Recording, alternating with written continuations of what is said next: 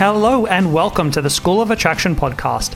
I'm Damien Deeker and I'll be talking with you about a range of topics from dating, attraction, masculinity, sexuality, life philosophy, and much, much more. So without any further ado, let's get started. I hope you enjoy listening to today's podcast just as much as I've enjoyed creating it. Have you had the experience that women seem to just walk all over you? Or that women seem to keep throwing you into the friend zone? Perhaps you find that your friends have a way of taking advantage of you on an ongoing basis and never seem to get back. Maybe you've noticed that in relationships, women seem to lose sexual interest in you very quickly. If this is you, you might well be suffering from nice guy syndrome. In today's video, I'm going to go into great detail what actually creates a nice guy syndrome, what it's all about, why it's not all just about being nice, and most importantly, of course, what you can do to break the cycle and stop falling into the nice guy trap forever. So the first thing we need to do is understand really what a nice guy actually is. You see, a lot of men who have this condition, they think that the problem is that they're just really, really good guys and that the world is bad towards them, and therefore they get punished for being such good people. That's not really quite true. There is a difference. You see, to be a nice guy is not the same, doesn't mean the same thing as being a good person. So what's the difference? What is it all about? Well, nice guys, they have a maladaptive strategy for being loved. So there's a belief system they have. And the first part of that belief system is that if I demonstrate well how good I am at looking after you and being there for all your wants and needs, that means I deserve to be loved by you. The second part to the nice guy thinking is actually the most dangerous, which is if I ever refuse you, turn you down, disappoint you, or break rapport with you, then I'm not worthy of being loved by you anymore. And that's one of the worst parts about being in this system, in this mindset of the nice guy. And this is something that I can relate to personally because I went through this. I've been through this journey myself. I suffered dreadfully as a nice guy, as a younger man. And it's one of the most insidious things because you go through life being actually stressed out about the notion of disappointing or letting down or breaking rapport with people because you feel like that means you don't deserve to be loved.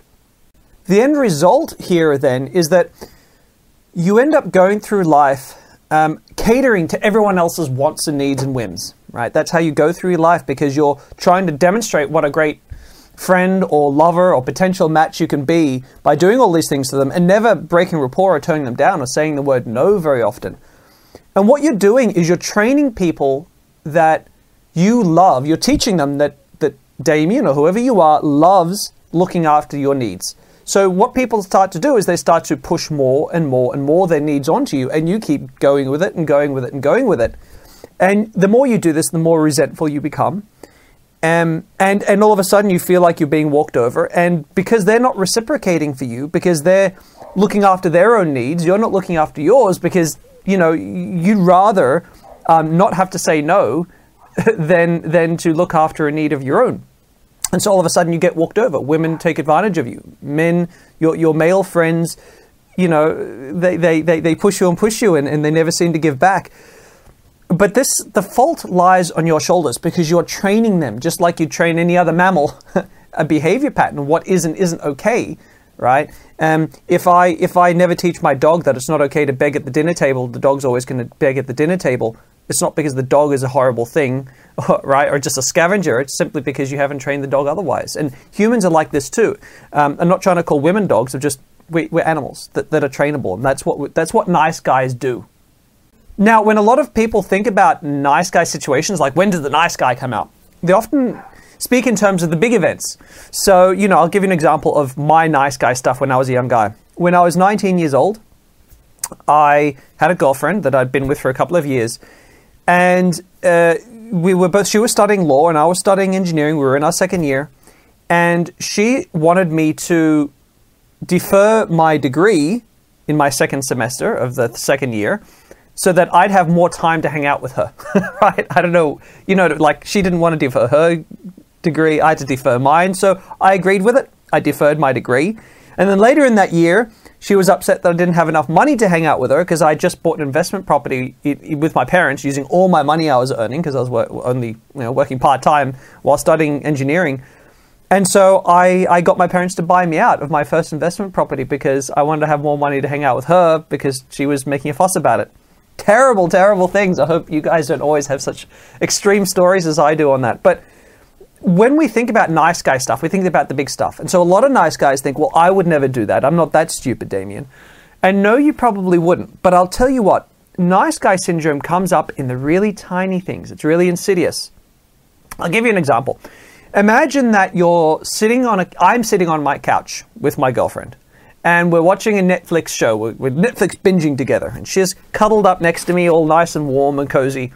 And an episode just finishes. And I think to myself, you know what? I've had a really stressful week. It's wound me out. And I feel like I just want to go outside and have a walk on my own and just clear my head a little bit. Now, what a nice guy is going to do is going to look at the girlfriend and think, oh, but she's all cozy and cuddled up. I don't want to disappoint her. I don't want to break rapport, right? I don't want to be unworthy of love in this moment because I'm getting love and I don't want to turn it down because then I'm unworthy of it. And so they'll do nothing. It's these little moments, because what you should do in that moment is say, I need some time to clear my head. I need to break this moment. Sure, she'll be a little bit disappointed here, but that means when I go and clear my head, there'll be no resentments. Unfortunately, nice guys, they build up little resentments in their head, right? Because they'll do this for the girlfriend, but then be upset that she never seems to do these little things for him. In other words, they're upset because he doesn't look after his own needs and she does. And it creates resentment and nitpicking. So nice guys tend to do a lot of nitpicking in relationships with micro resentments, right? Building up. And all these little micro resentments and nitpickings, as well as the lack of respect a woman has when she can't trust a man to look after his needs, causes two things. First of all, first thing that happens is she starts to lose respect and she starts to treat him worse because she doesn't respect him as a man. The second thing is she'll stop seeing him sexually, so she'll stop wanting to engage with him and have sex with him. And nice guys see this consistently in long-term relationships. In the beginning, everything's fine, and then she loses interest. So then what is the difference between being a strong man and being an asshole, right? Because a lot of guys, they think, well, if I'm not a nice guy, it means I have to be selfish and rude to women and just look after myself and only care about me, and that would make me an asshole. I don't want to be an asshole. But the truth is, there is a difference, and I'll explain it here. So the difference between a strong man and an asshole is this. An asshole is selfish all the time and never considers or weighs up other people's needs against his own. A strong man makes a decision based on two factors. One, his own needs, and two, the needs of those around him.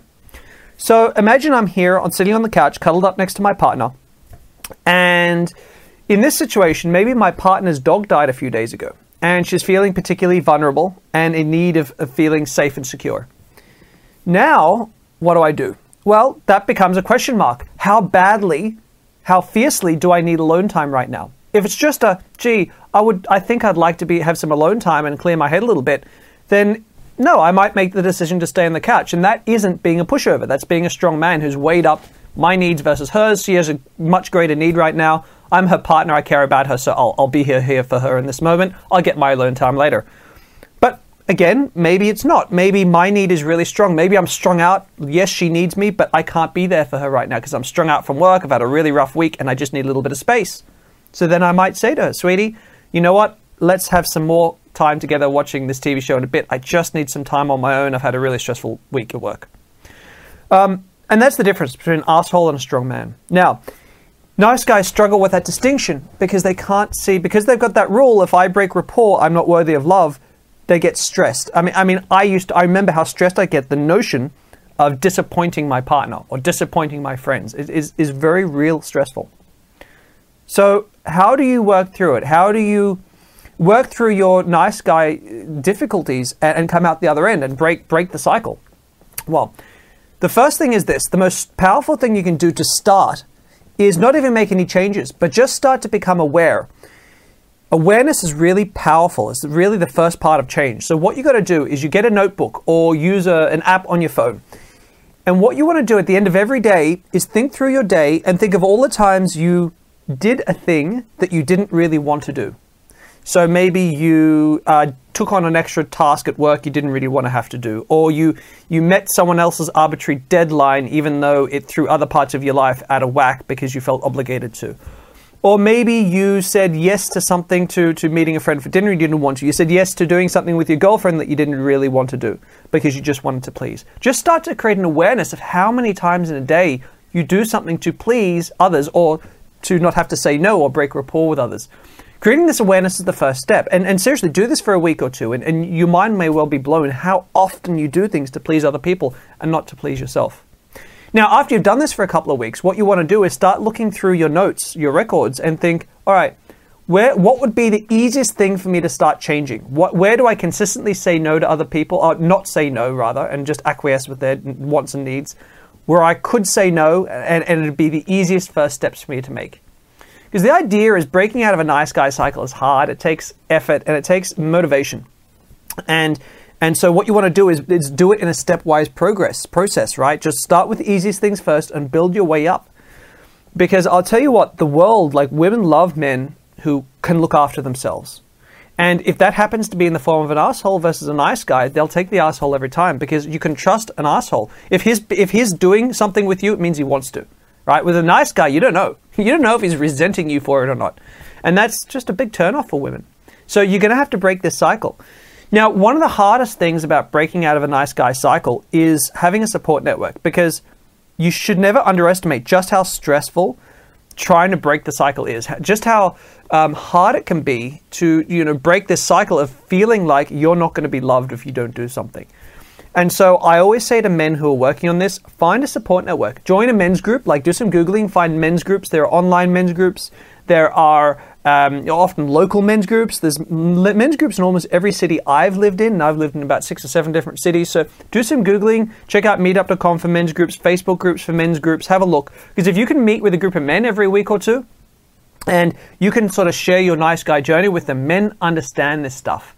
So most men have been through this at least in one point in their lives, and they'll be able to relate and help you through it and keep you motivated, keep you on point when your brain's reeling, I feel really bad about this, should I? And the guy's like, no, slap, slap, slap, you shouldn't feel bad at all, you're looking after you, and that's what she's going to be turned on by.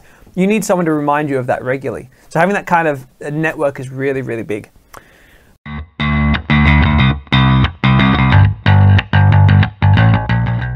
That's it, and thank you for watching today's podcast. As a high five for taking the time to learn today, you can head over to schoolofattraction.com/personality test to complete our scientifically backed attraction personality test, which will help you uncover the areas you most need to work on based on your personality assessment. Take care, and I look forward to bringing you my next podcast.